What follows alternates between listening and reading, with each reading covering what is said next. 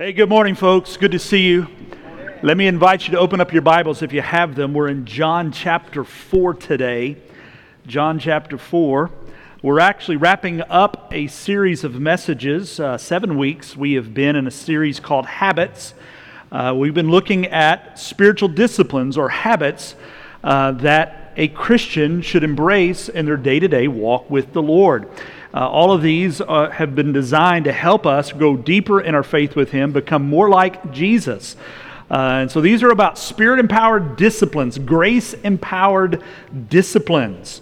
And they're really given to us by God, and we're called to embrace them that we might know Jesus and walk more deeply with Jesus and live our lives out for Him to the full. So far, we've looked at a number of these. We've looked at Bible intake, the importance of knowing God's Word, getting into the Word, studying the Word, allowing the Word of God to be a part of who you are, that you might know God's purpose and will for your life. We're talking about prayer and fasting, sharing the gospel and giving and serving and fellowship. And today we're going to wrap up this series with the last habit, the last spiritual discipline, which is the habit of worshiping together. And because we're coming to the end of this series, let me take a moment to let you know what is coming next. Our next series is going to be an Advent series. It's going to start 2 weeks from today. We're calling it, "O Come All You Unfaithful." That's a little different, right? We're used to singing the song, "O Come All You Faithful." There's actually a new Christmas carol called "O Come All You Unfaithful." It's meant a lot to many people. It was written just a handful of years ago, and it really speaks to where a lot of people are, because we come to worship, we come to our Christmas season. A lot of people are begin to put up their Christmas decorations and celebrate and enjoy the season. But let's be honest, not everyone enjoys Christmas the same way. And sometimes we go through difficult seasons. We don't always feel like the faithful. And so that's what this series is going to be about. It's going to start 2 weeks from today. However, we can encourage you. We've got a devotion. Our pastors we have the last 3 years. This is the fourth devotion, Advent devotion, that our pastors have spent some time writing and preparing for you. And so as we journey through this Advent series, we'll start the Sunday after Thanksgiving, and we'll work our way to the Nativity. We actually are providing daily devotions for you. And so you can pick those up. I'll encourage you to grab one for your family. There's supposed to be one per family. These are available until they are gone, though we'll provide some digital copies for those who who are unable to get a hold of them. But make sure you pick them up. Pastor Danny will explain about that as you depart today. We're really, really excited about what the Lord will have for us. Now, yes, we are finishing this series today, and we're starting a new series 2 weeks from today. So what are we doing next week? Well, as you know, next week is our budget catch-up day. We've been encouraging you to pray through and prepare for us to make up the difference. I know a lot of churches, a lot of people are struggling these days. Our church is no less than that. With all the expenses, it's impacting a lot of people. It's actually impacted our church.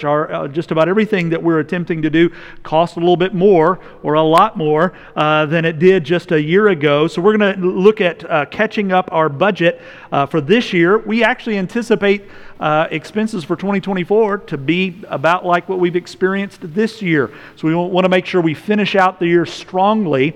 And so in light of that budget catch-up offering that we're going to collect next week, I have a special challenge that I want to lay in front of you as we seek to close the gap between our contributions and our expenses. Now, before we get too far ahead of ourselves, though, we still have this last habit that we want to address today, this habit that we all should embrace, the habit of worshiping together. Though I sometimes wonder if we truly fail to understand what a blessing worship really is. There are people today who claim to know Jesus who have opted not to gather in His name somewhere. And there are some in parts of the world who, though they are followers of Jesus, because it's dangerous for them to gather together with other believers, they choose not to, because if it becomes known that they're a follower of Christ and those in their culture oppose them, it could be detrimental to their livelihood, if not their very lives. And so we have this blessing of being together, of lifting our voices together and singing of praises of the Lord, of hearing His Word proclaimed. Worship is a blessing and a privilege. But I don't think we always understand that. Have you heard the name, maybe some of our younger folks may not be aware of this person, but the name of Johnny Erickson Tata. If you've heard her name before, raise your hand. You're probably my age or older if you raised your hand. Though she is still alive and still doing ministry today. When Johnny was 17 years of age, she was a teenager in the Chesapeake Bay region. She was doing like a lot of teenagers do in the summertime, out one summer swimming in an open body of water. She dove into the Chesapeake Bay, thinking that the place that she dove was much deeper than it actually was, and she hit the bottom very hard, in a hard fashion, and severed her spine. And so from the age of 17 to this day, she has suffered paralysis and is paralyzed from her shoulders down. And in the earliest days of her affliction, as she was going through therapy and rehabilitation, I mean, she was angry at the Lord. She was depressed. She went through all the emotions. We can well imagine what it would have been like to have had your life in front of you and all of your health, to suddenly have all of that taken from you.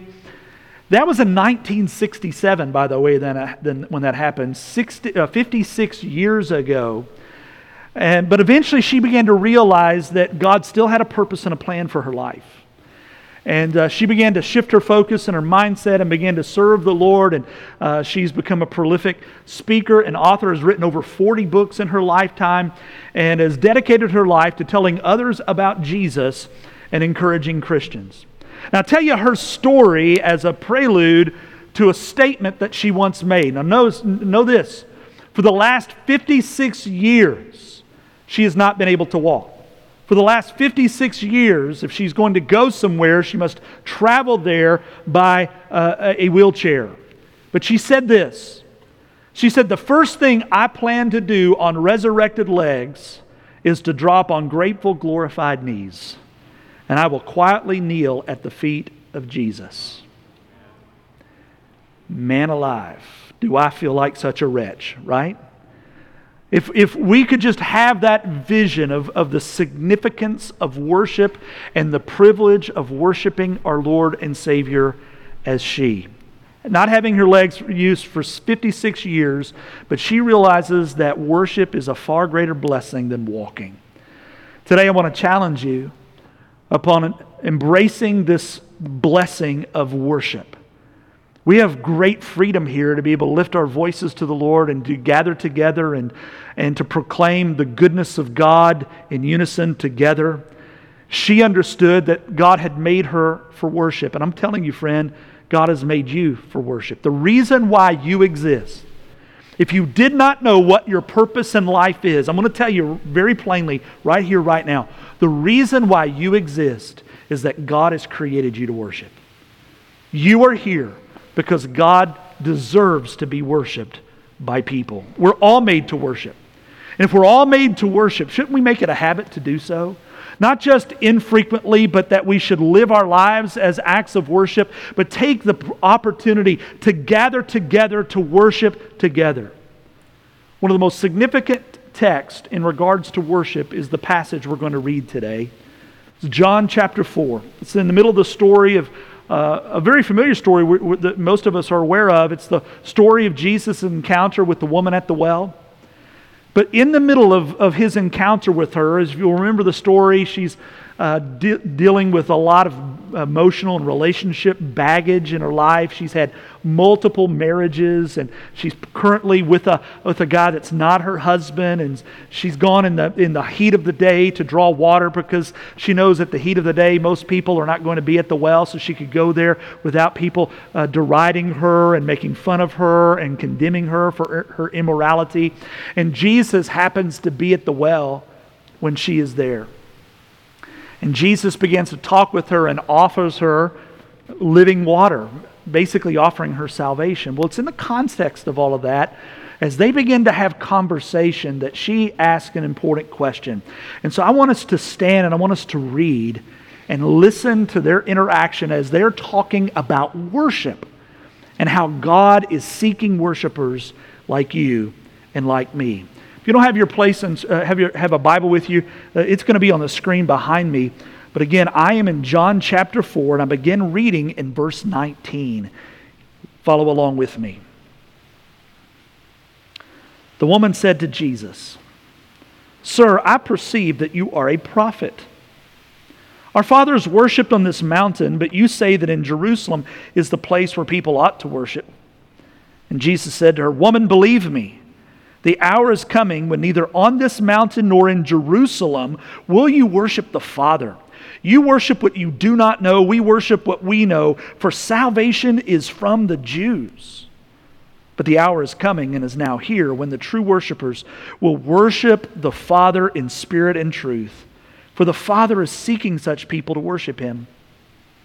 God is spirit, and those who worship Him must worship in spirit and truth."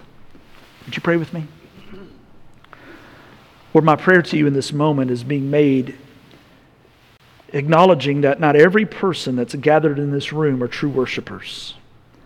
Not every person who is tuned in to our live feed at this moment are true worshipers. And yet, Lord, I pray that all of us will see that you are a God who deserves to be worshiped, and that you've created us to be worshipers, and that you are seeking us as worshipers. And Lord, if you have deserved worship and you've created us to be worshipers, you're seeking us as worshipers, shouldn't we then make it a habit to worship you? Oh Lord, what a privilege it is to be in this place, in this moment, to be united in spirit with fellow believers and brothers and sisters in Christ, to worship a God who deserves it. So Lord, let us make this our practice. And for those who are wavering over whether it is worth it, may they find that worshiping in spirit and in truth is what we've been called to do. So let it be, we pray, in Jesus' name. Amen. Amen. God bless you. You may be seated. As I've already told you, Jesus is in Samaria. He's actually making his way, passing from Jerusalem, heading to northern Galilee. And as he's passing through Samaria, he pauses while his disciples are going and gathering some food, getting some provisions. Jesus takes a rest by the well, and he meets a Samaritan woman. And in the context of their encounter, Jesus calls this woman out on her sinful life. And yet, as we probably would most likely do as well, getting called out for one's sin, it's a pretty good thing to just sort of change the subject. So that's what she decides to do. The last thing that she wants to discuss is her sin, so she introduces a little distraction, and you'll see it there in verse 20 when she says this, "Our fathers worshipped on this mountain, but you say that in Jerusalem is the place where people ought to worship." You know, they say that there are two subjects that you want to avoid if you're going to have conversation in polite company. You know what those two subjects are, right? All right. It's politics and who won the football game yesterday, right? No. It's politics and religion. And it's true, man. We get heated when it comes to our politics, and we can get heated when it comes to discussing religious matters. Well, apparently the woman had never heard that before, so she dives right in, head first on religion, knowing that there's this big argument between Jewish people and Samaritan people, and it's over the subject of worship. And it's a bitter division. There's a lot of discussion, a lot of disagreement here. The Samaritans, by the way, so you know who the Samaritans are. The Samaritans have Jewish blood, but they're not full-bred Jews. A long time before this moment that we're reading about, there were some Jewish people that began to intermarry with non-Jewish people and sort of created another race that we call the Samaritan people. And they still had a lot of the Jewish worship practices, but there was a lot of differences. Well, the Samaritans claimed that the proper place to worship God was on Mount Gerizim. Well, the Jews claimed, no, the proper place to worship was in Jerusalem, on Mount Zion. And so that you know, the book of Deuteronomy taught that, yes, there was but one proper place of worship, but also in 2 Chronicles, specifically chapter 6, verse 6, that there is a specific place named for that worship. And here's how it reads, "I have chosen Jerusalem that my name may be there. So there's only one place for worship, only one place for the temple of the holy God to be built. And according to 2 Chronicles chapter 6, that one place is in Jerusalem. So why is it that the Samaritans thought, no, the proper place for worship, the proper place for the temple was on Mount Gerizim? Well, the problem for them is that they only accepted 5 of the books of the Old Testament as their scriptures, the first 5 books of the Bible that we refer to as the Pentateuch.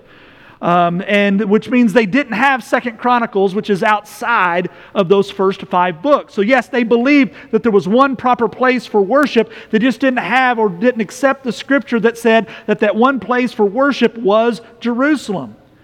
And so it was by their tradition, they believed that the temple was to be on Mount Gerizim, and here's why. Mount Gerizim was located in Samaria, and it was on Mount Gerizim that Abraham, the Old Testament saint Abram, and Jacob, they built their altars there.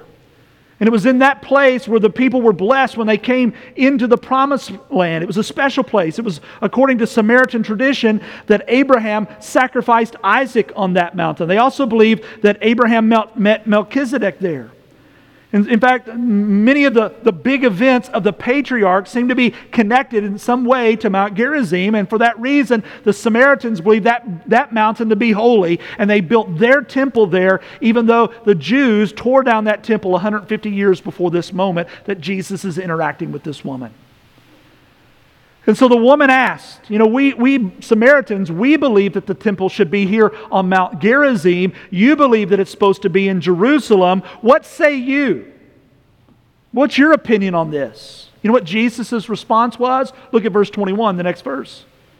Jesus said to her, "Woman, believe me, the hour is coming when neither on this mountain nor in Jerusalem will you worship the Father." In other words, neither of these places is supposed to be the proper and only place to worship.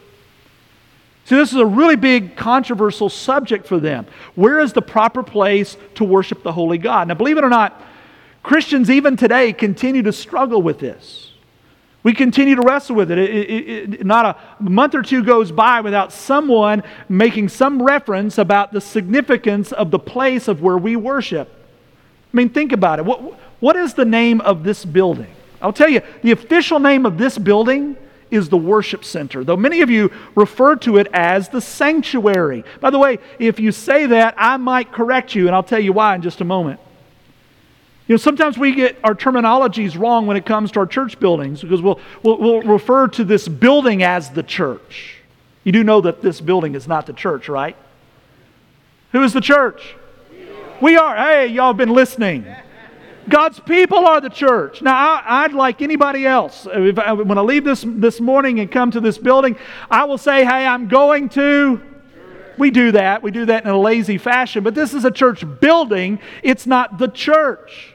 Sometimes we refer to this place, some people do, as God's house. I grew up as a young believer at Yellow Creek Baptist Church in Thruston, Kentucky, outside of Owensboro, Kentucky. And when I was a kid, people often referred to that building as God's house. And I actually thought that God lived in that building when I was a child. And there were parts of that building that was a little older, and sometimes the building creaked, which when I was in a part of the building by myself and the building creaked, I thought God was walking through there, and it scared the living daylights out of me, right? Oftentimes we look at places like this, and by tradition we call a place like this a sanctuary, as if it's a consecrated place like the Jerusalem temple. And the idea is just like the temple, that this place is holy ground, sacred ground, because God is here. But this building is not the temple. You know that, right? You need to be thankful that this building is not the temple, nor is there a temple in Jerusalem anymore. A special place separated for only the most holy among us to go there. This room isn't the temple. This room isn't God's house, because you do know God doesn't live here, right? Would you like to know where God does live? Here. God lives within us. We are the temple of God. God lives in us. Which is why Paul wrote these words in 1 Corinthians chapter 3, verse 16. Do you not know that you are God's temple and that God's Spirit dwells in you? And so the proper place of worship isn't in Jerusalem, nor was it on Mount Gerizim, nor is it in this room, but the proper place to worship is in your heart. You see, when you come to know Jesus Christ as your Lord and Savior, something miraculous happens. When you recognize that you are a sinner and you are separated from God because of your sinfulness, and you discover that God has done for you what you cannot do. God laid down His life to pay the penalty of your sin, the very sin that separates you from God so that you cannot be in God's presence. Jesus' blood was spilled out to make an atoning sacrifice to pay the penalty of your wrongdoing and your rebellion and your sin, so that when you believe that He is God and you trust in Him for the forgiveness of your sin, asking Him to forgive you, He does forgive you. And that distance that existed between you and God shrinks to nothing. You know how I know this? Because the miracle is the moment that you trust Jesus as your Lord and Savior, the Bible tells us that the very Spirit of God comes and indwells you. That's why you are the temple. You become God's dwelling place. He takes up residency in our hearts. So how do we get from worshiping God in the temple to worshiping God in our hearts? Again, verse 22, Jesus hints at it. He says, you worship what you do not know. We worship what we know, for salvation is of the Jews. And when Jesus said that to the woman, He's not trying to throw shade at her and throw shade at the Samaritans. He's just stating a fact. The Samaritans, they worshiped the right God as best as they understood Him, but they worshiped Him with incomplete knowledge. Again, remember, they only accepted the Pentateuch, the first 5 books of the Bible, Genesis through Deuteronomy, which means that they missed out on a whole lot of other things that God had revealed to them in Holy Scripture. And that includes missing out on the bulk of the messianic prophecies speaking about how God was coming to redeem them one day. And that's why Jesus was saying that the Jews were better able to worship God, because they had more complete knowledge about Him. And when He said that salvation is from the Jews, Jesus knew, because He was the Messiah, that the Messiah would be a Jew. The Messiah would come through the Jewish bloodline. Jesus would come through that bloodline. He would lay down His life, and His death would open up the way for people to have direct access to God. You know, I've really been thinking a lot about this, about the blood of Jesus and His bloodline a whole lot lately. You know, it's been over a month ago that we saw that horrific terrorist act coming out of Gaza, killing a lot of people in Israel. And listen, that is a mess over there. We need to be praying for peace in Israel. We need to be praying through all of that. But what has just surprised me, and maybe it shouldn't have, but what surprised me so much is this rise of protest around the globe. And many of them are protesting about Israel as a political nation in its current state, and I get that, but there's an awful lot of more than just we hate what's going on over there, and a whole lot of we just hate Jews.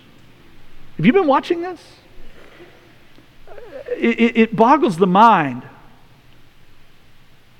It's been 80 years or so ago that the final resolution, the Nazis tried to eliminate the Jewish people. And the Holocaust opened up. And, you know, after that, people in the Western and civilized nations said never again. But I just can't believe what I'm seeing these days. The way that so many are being treated around the globe. And listen, I'm not saying that there's a holy side and an unholy side. Don't get me into... There are going to be some struggles. I don't know the answer to the situation in Israel right now. But I will tell you this hatred that we're seeing in regards to racism, it's as if there's this demonic hatred of Jesus' bloodline that continues even to this day. That's how I'm seeing it. But you know, it's through Jesus' bloodline, specifically through His blood, that we have access to God. And that is how we get from worshiping God in the temple to worshiping God in our hearts. It's through Jesus and what He offers us. So Jesus announces that God is seeking worshipers. Look at verse 23 again. He says, but the hour is coming and is now here when true worshipers will worship the Father in spirit and in truth, for the Father is seeking such people to worship Him. There's just an incredible thought here to know that God is seeking people to worship Him. It's not that God has to have it, but more so that He deserves it. You understand? There's nothing insufficient in who God is, that He's seeking something that will make Him more complete. He's complete in who He is completely. But He is seeking people to worship Him because He deserves it. And that's why we exist. We were created to be worshipers. That's why Jesus came to this earth.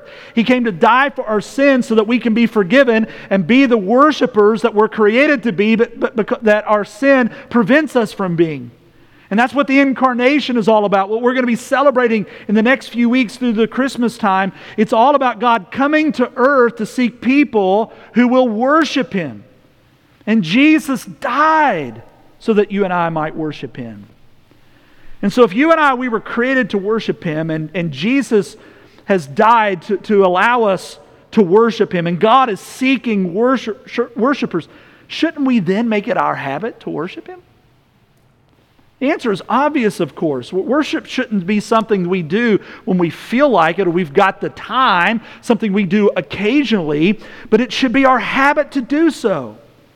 So what does that look like? What is that habit? How can we express it? Well, is it going to be like the Old Testament worship where they would take animals and they would slaughter them and offering blood sacrifices? Are we supposed to uphold the old ceremonial laws? Or are we free to worship God in whatever way, in whatever fancy strikes us? Not exactly.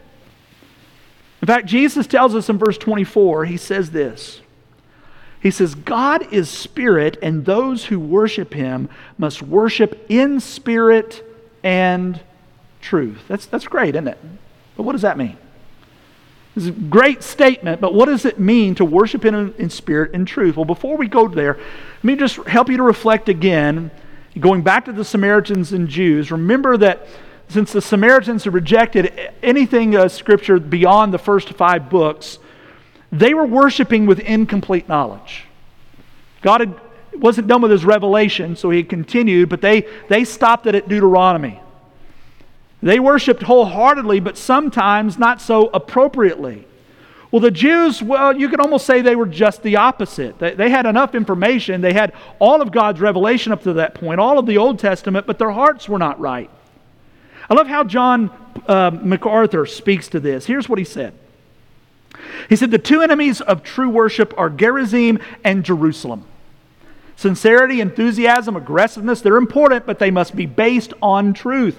And truth is foundational, but if it doesn't result in an eager, excited, enthusiastic heart, it's deficient. Enthusiastic heresy is heat without light, and barren orthodoxy is light without heat. You know, when you go to church, I don't advise you to tour a whole bunch of churches, but if you go and visit a number of churches in our community, you're going to find all kinds of expressions of worship. And you're likely to find the extremes as John MacArthur has depicted here. You're going to go into some church buildings and man, they're having a good old time. They're jumping around. There's people bouncing around and singing. It's a lot of emotion, a lot of expression, a lot of noise, a lot of vocalization of their worship. And then you can go into another church and, you know, there's no better way to say it. They are the frozen chosen. You know what I'm talking about? And, you know, they wake up just enough to leave the building, okay? I mean, they may be orthodox. I mean, they may believe the truth, but they're just devoid of any expression. And their favorite song is, "We Shall Not Be Moved," you know? See, finding the balance is the key. And so if we're to embrace the habit of worship, how do we go about that? Well, verse 24 sort of frames it for us, and there are 2 things that we should do. First is this. 1, worship wholeheartedly. Notice again what Jesus says in verse 24. He says, those who worship Him must worship in spirit. Sometimes people like to interpret this to mean that our worship is to be spirited, like exciting, right? Passionate and expressive. And it can be that, but that's not the point of what Jesus is saying here. That word spirit is not a reference to the Holy Spirit, by the way. It's a reference to our spirit. And so we're getting this depiction of God is spirit and we are like Him in spirit, but it's not a specific reference to the Holy Spirit. In other words, Jesus is saying that those who worship Him must worship from the depths of who they are when he talks about us worshiping in spirit. It's the idea that Paul had in mind in Romans chapter 1, verse 9 when he said, "For God is my witness whom I serve with my spirit in the gospel of his Son." And so this idea of serving or worshiping in spirit, it's associated, it's a worship term. Serving is worship term, and it's really an act of homage to the Lord.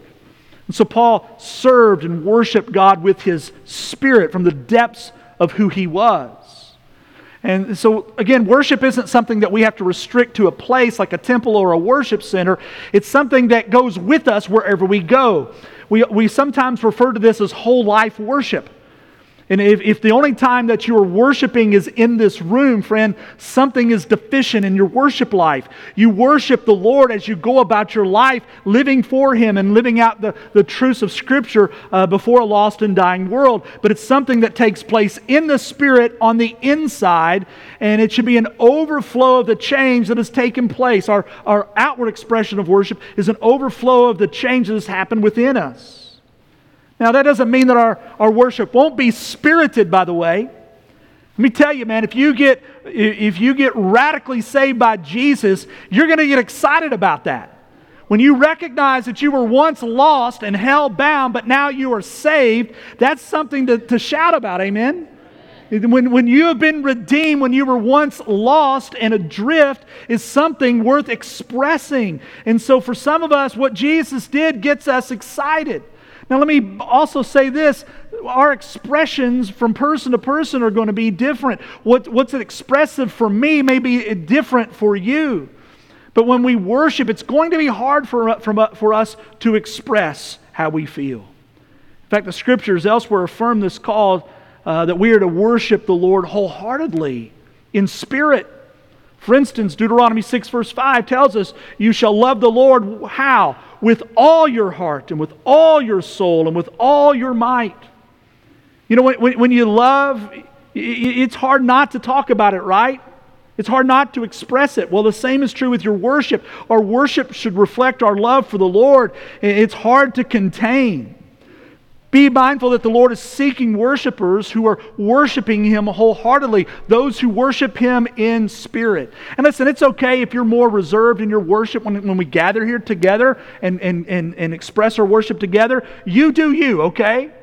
But let me also tell you that it's also, even though this is about worshiping as an overflow of your walk with the Lord, it is still okay to worship spirited, right? To be expressive. The Bible commands or calls us to clap our hands and to shout to God with songs of joy, to make a joyful noise to the Lord. And I've heard some of you sing, and you're really good at making a joyful noise.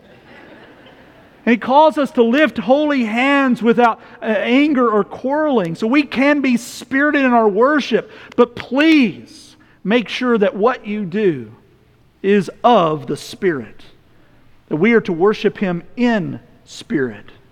That's because there is some potential danger in spirited worship. If we're not careful, we can let our emotions take the best of us.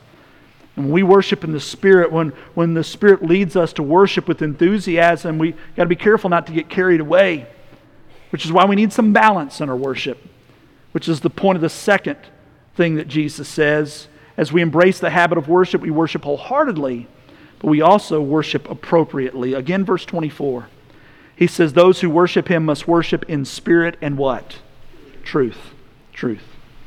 See, worshiping appropriately means that we're worshiping in accordance with the truth of Scripture. You see, it's not a free-for-all when it comes to our worship. It's not just how you feel and you go with your emotions. Emotions are fine, but they are always secondary to the truth of Scripture. Because worship is far more than some religious pep rally where just anything goes. It is really our response to the truth about God and who He is and what He has done for us. The psalmist declared this in Psalm 145, "The Lord is near to all who call on Him, to all who call on Him in truth." In truth. So the question then is, what is truth? Jesus Himself answers in a prayer to the Father when He says this in John 17:17, "Sanctify them in the truth. Your word is truth." So I'm here to tell you, It's okay to be a little expressive when we gather together and worship the Lord. It is perfectly fine. Please know that not everybody's going to worship the same way that you do, but worship is not some free-for-all. It's got to be linked to the truth, and God's Word is that truth. His Word is our guide, and we're to worship out of an understanding of His Word. That's why we spend so much time in God's Word. A significant amount of the portion of the time that we spend in this room together, we're opening up God's Word and expounding upon it. We want to make sure that our worship is tied to the truth of Scripture, because the Word helps us to know more about the God that we're supposed to be worshiping. By the way, not everybody wants to hear the truth. The Apostle Paul once wrote in 2 Timothy chapter 4 these words. He said, "For the time is coming when people will not endure sound doctrine or sound teaching, but having itching ears they will accumulate for themselves teachers to suit their own passions, and will turn away from listening to the truth and wander off into myths." What Paul was describing there may be what we call worshiping in spirit that's devoid of truth. And it's okay to have the Spirit, but you must also have the truth. So what's the solution? Well, Paul gives it one verse before in verse 2 of 2 Timothy chapter 4. He says, preach the Word. Preach the Word. Be ready in season and out of season, reprove, rebuke, and exhort with complete patience and teaching. What Paul's point is that God's Word must be primary. It must be first because it is the truth. I'm going to tell you, this flies in the face of modern preaching philosophies where you've got some preachers out there who just, all they're doing is preaching the felt needs, seeking to affirm and not to offend people. You'll often encounter, and I don't mean to throw too much shade here, but you know there are some that are out there that are preaching glorified self-help messages, right? And listen, I believe that the Word of God has a lot of practical truth in it, because truth is practical. But the goal of this book is not to help you have a better and nicer and kinder and more comfortable life. The point of this book, the truth that is revealed here, is to let you know that there is a holy God and you are not Him. And that you are called to live your life in accordance to His Word so that your life would be a life of worship for a God who deserves it. This life that you're living is not about you. This book tells me that this life is about Him. So the Scriptures reveal the truth about who He is, and that's why we worship Him wholeheartedly and we worship Him appropriately in accordance to the truth. So those are the two main points that I wanted to give you today, but I feel like I need to share one more thing. So if I could frame it like this, I would say that the third thing was a call to worship together. I could have called this message the habit of worship, or the habit of worshiping, but I added the qualifier of worshiping together, and I think it's very appropriate in this day and age that we remember this. See, there's an assumption that runs throughout this discussion that Jesus is having with the woman and the woman is having with Jesus, and the assumption is that the subject of worship, as they're describing it, is corporate worship. Notice that they're talking about groups of people as opposed to a person's personal worship encounter. Look in verse 20. She refers to the place where people worship. In verse 23, Jesus speaks of true worshipers in the plural, right? Not worshiper, but plural, worshipers. And again in verse 23, Jesus, like she did, mentions people, not a person, but people who worship. So the activity of worship that they're talking about and describing, both of them are referring to what we call corporate worship. The gathering of people together to worship. And the reason why I feel like it's important that we highlight it in this moment, because there is this growing trend among people who want to be spiritual people, but they think that corporate worship is optional for the Christian. I saw a bumper sticker just this past week, right out here on Maricamp. I stopped at a stoplight and I looked over, and the bumper sticker said this: "I go to church in the woods." And you've seen that sentiment before, right? I worship God on the golf course. I worship God out on the fishing boat. And they say that as if to say, by default, that worshiping together with the saints isn't necessary. Now, let me ask you, can you worship alone? The answer is yes. If you're not worshiping the Lord alone, then I say it's hard to worship God when you gather together with the saints. So yes, the answer to that is yes, you can worship God alone. Can you worship God in the woods? Yes. Can you worship God on the golf course? Not if you play as badly as I do. You don't do that. But yes, you can worship God on a golf course, though you're probably not going to be worshiping Him while you're out there. You can worship the Lord in many places and in many circumstances, but there is something unique and something special about the saints of the Lord gathering regularly on the Lord's Day to worship the Lord together. There's just something special about being in the same room together, about praying together and hearing the Lord's Word proclaimed together and lifting our voices in song together. And the idea that worship corporately would be an option for the believer is not something that you see in Scripture. In fact, it's the opposite.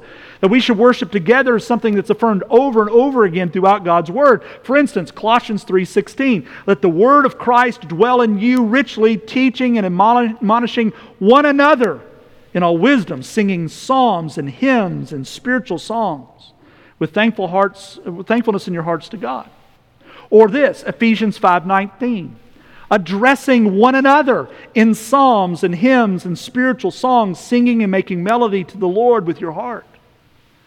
Now listen, I know we have a number of folks who are providentially hindered, either because they're physically or unable to be with us anymore, though I will tell you, some of those dear saints, if they could be present, they would.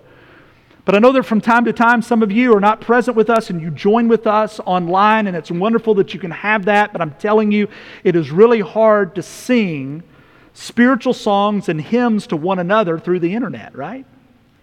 And so unless you're providentially hindered, join with the saints of the Lord.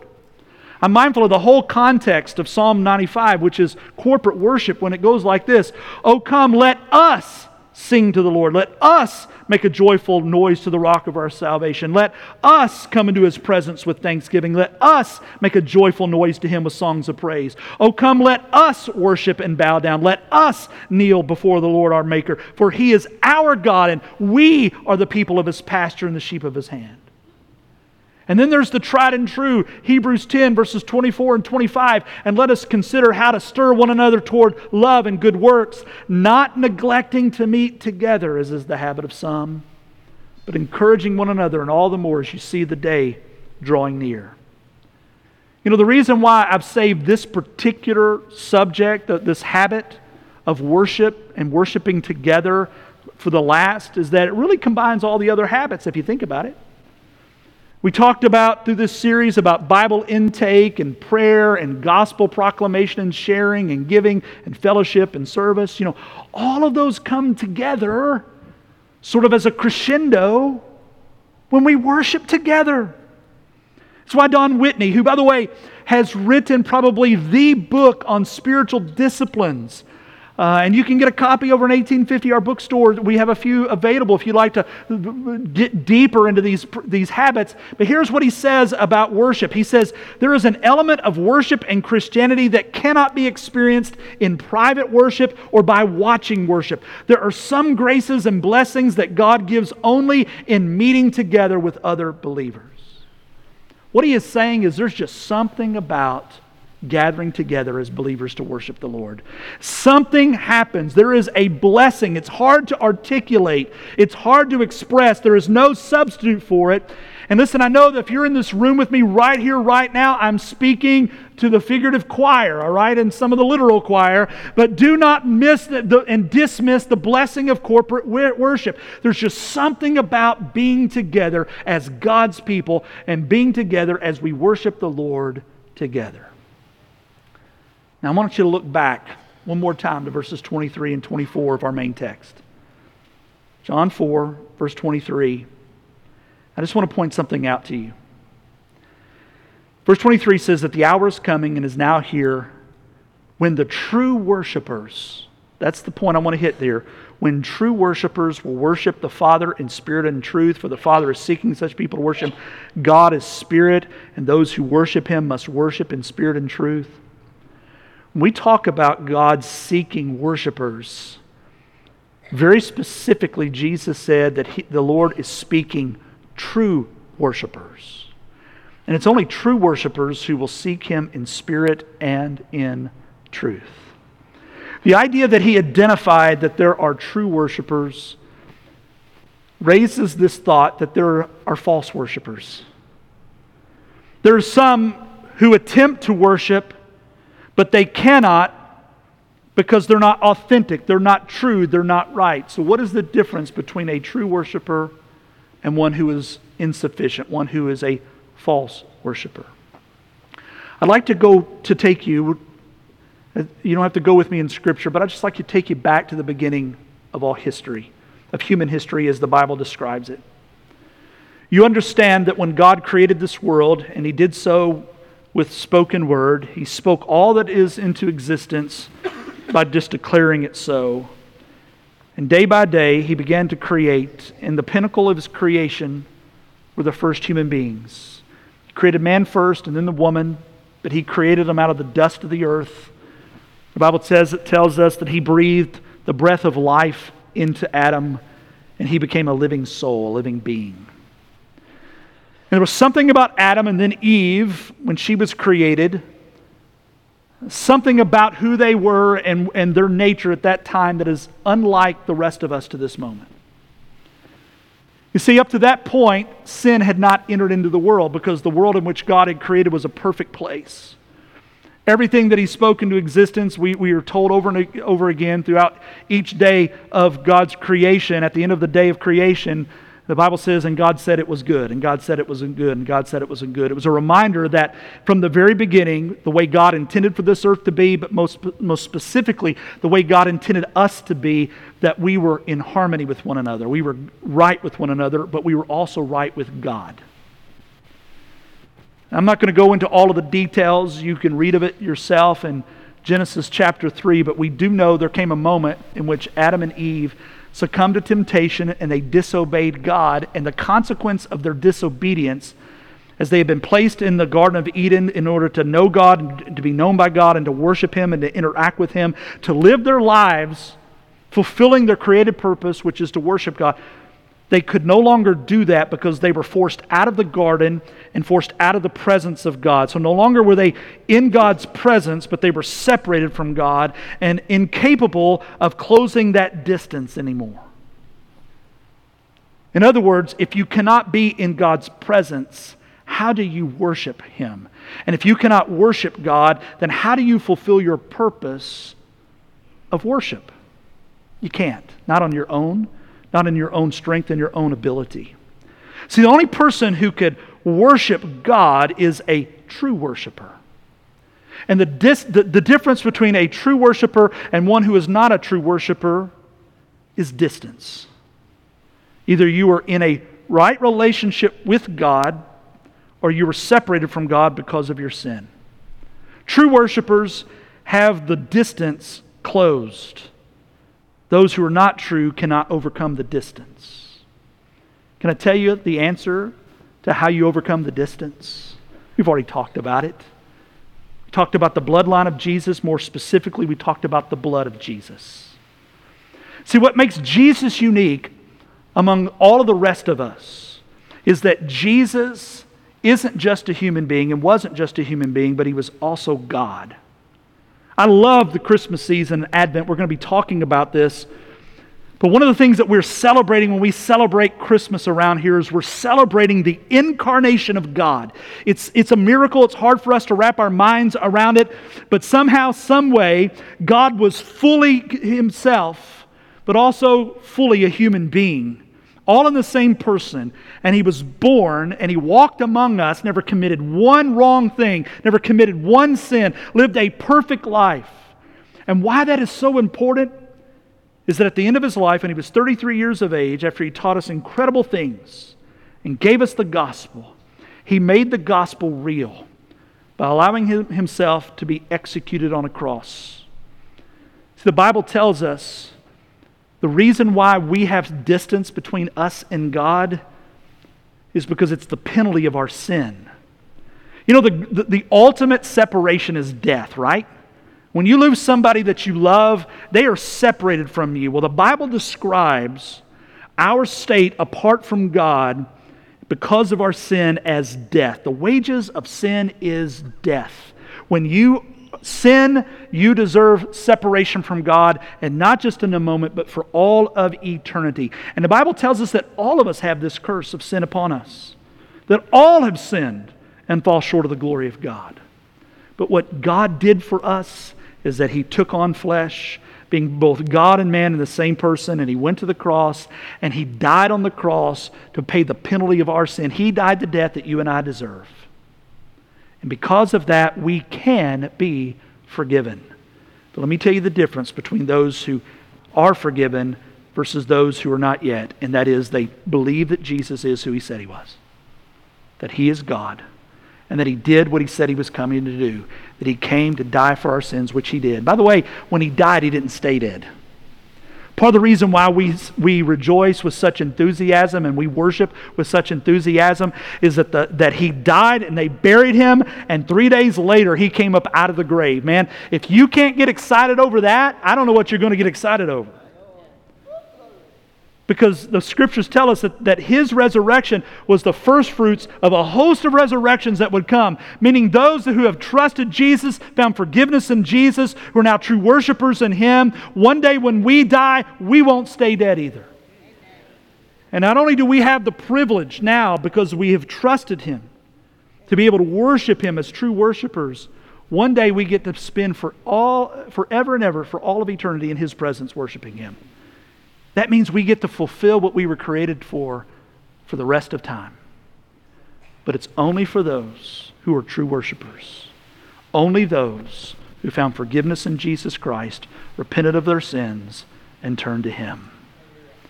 So when we say that the Lord is seeking worshipers, He's seeking true worshipers. In other words, He's seeking people who will turn to Him for forgiveness of sins and in salvation. So let me ask you, are you a worshiper, or are you a true worshiper? There's a difference, you know. If you're not a true worshiper, I want to extend this invitation to you today. Believe Jesus. Trust in Him. Have faith in Him. Repent of your sins and turn to Him for the forgiveness of your sins. And become the true worshiper who can only worship the Lord in spirit and in truth. Let's pray together. Lord, how grateful I am that when I was a little boy, roaming the old church building at Yellow Creek Baptist Church, wondering if you were around the corner, that I discovered that no, you could be within me. When you saved me and redeemed me, you helped me to see that I was a sinner in need of salvation. And Lord, in that moment of weakness, you did for me what I could not do. You saved my soul. And Lord, from that day to this, I have been a true worshiper. I haven't always acted like it. And Lord, I haven't always worshiped you in spirit, and I haven't always worshiped you in truth. But Lord, one thing I do know, that I have the ability to do so because you saved me. In fact, Lord, because you saved me, I pray that you would encourage me to be diligent to worship you in spirit and in truth. The Lord, I wouldn't just worship you by going through rote routine, but that I would truly worship you in my day-to-day walk with you, that I would be living my whole life for you, so that when I gather with the saints in this place, it just would be a summation of how I'm walking in worship with you day by day, worshiping you in spirit and in truth. Lord, let me be a habitual worshiper. But Lord, let me also pray for my brothers and sisters in Christ who've really struggled with that of late. The Lord, they would see the value of worshiping, and not just worshiping, but worshiping with the saints. Lord, we're not all we can be without them. We miss them. And I pray, Lord, you draw them back. Not only that, Lord, that you would save more, so that our body of worshipers, of true worshipers, would grow day by week, day and week by week. In fact, Lord, I pray that even today, our body of worshipers will grow, because, Lord, there are some in here who thought they were true worshipers, but they've discovered, having heard the gospel today, that they're as lost as they can be. So, Lord, I pray that you would save them and redeem them and make them true worshipers as they repent of their sin and turn to you for the forgiveness of their sin. And may they rise and worship you as you have created them to do. So, Lord, I pray, we ask it in the name of Jesus. Amen and amen.